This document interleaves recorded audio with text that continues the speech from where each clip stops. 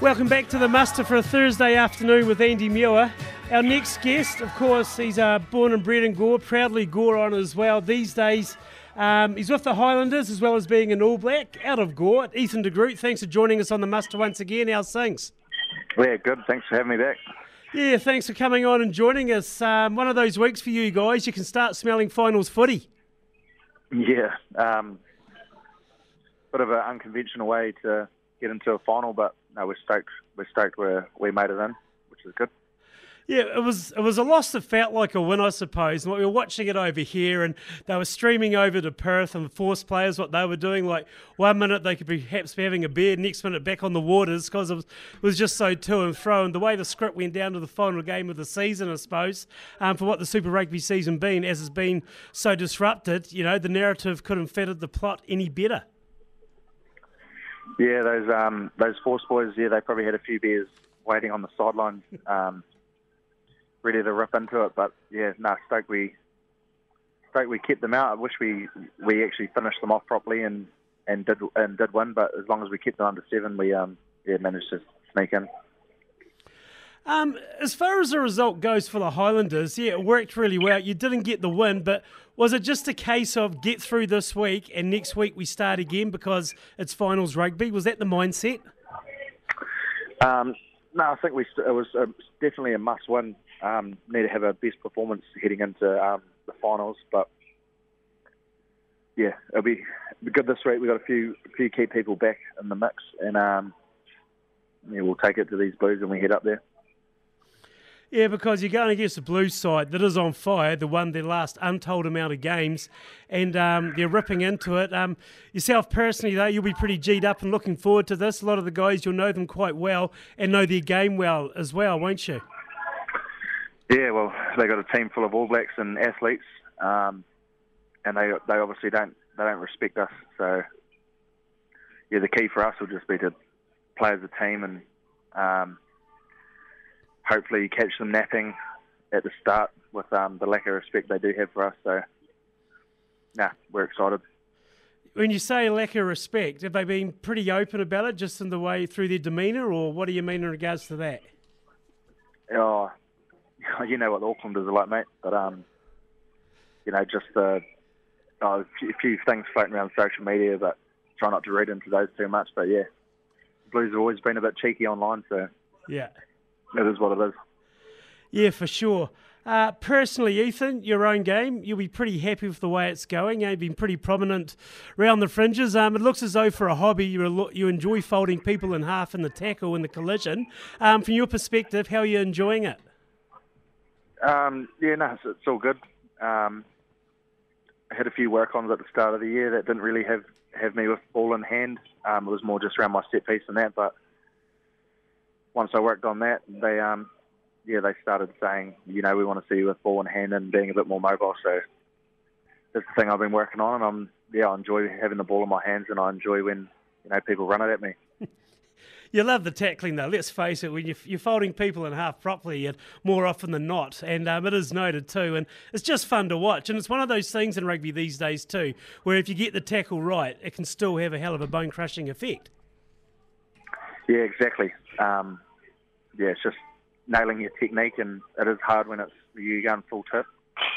And sometimes you can catch the odd person falling into your shoulder with their head, but it's just that fine line. Yeah, it's a high risk, high reward sort of thing. Because the red cards have been out more often than not this season, Ethan. Every team's been guilty of having players being sent off for whatever reason. Is it just a case of being in the heat of the battle when you know what the rulings are, but it's a case of you're in there, it's white line fever, every now and then it's just going to occur? Or is it a case of the way the rules are this year, there's no room for error and people just need to be realistic about this? Yeah, I think... it is a funny old one. I think it's just in the heat of the battle, it is hard when, the game's so quick and people are running all different shapes, and all you want to do is stop them. No one's looking to, hit someone in the head. Yeah. It's just, get your technique wrong and or the way people run. People run so low these days. It is hard to get under them at times, but just finding that consistency with the refs about ruling whether, there's intentional or is it reckless or is it, an accident. But yeah, most of them are pretty... I won't say too much because I've already had a talking to about my last comments on these red cards. So, yeah. But that's the thing, though, mate. I mean, it must be frustrating. All the players are asking for is just transparency across the rules from the refs, I suppose, isn't it? Yeah, that's it. Yeah, but a lot of them all look the same, and then some of them are red cards and some of them are yellow cards. So even some of the tip tackles, I feel like the Australian refs probably ref it a bit better. Yeah, it's either a penalty or a yellow, but not many red cards with the Australian refs. I think the Kiwi refs are a bit harder on it, but yeah, if you don't want to get a card, I suppose nail your technique and find yourself in the right position. What do you think that is? Why do you think Australian referees are a bit more lenient? What do you think it comes down to? Maybe they watch a bit of league, I reckon. And in league there's a bit more give and take, so they think, well, actually, it's a confrontational game. These things are going to happen. Yeah. Hey, Ethan, just finally, we'll talk about the Highlanders under-20s. The great thing about your story, as we alluded to at the start, was you're Gore born and bred. You've made it to where you were being from Gore. The Highlanders under-20s, I think, roughly, approximately about 5 of them from the team were from Gore. So it just shows that there's a hell of a lot of depth in Southland rugby, especially coming from Eastern Northern Southland. Yeah, no, it's quite exciting, actually. I know a few of those boys. From my time at Gore High, they were only young fellas, and even young Jack Taylor that was at Southland Boys. I was year 7. Oh, he was year 7. I was my last year of school, and he was coming through. So it's quite funny seeing all those young fellas now all grown up. I haven't seen them in a few years, and some of them are very, very impressive on how they're playing. And no, I'm stoked for them.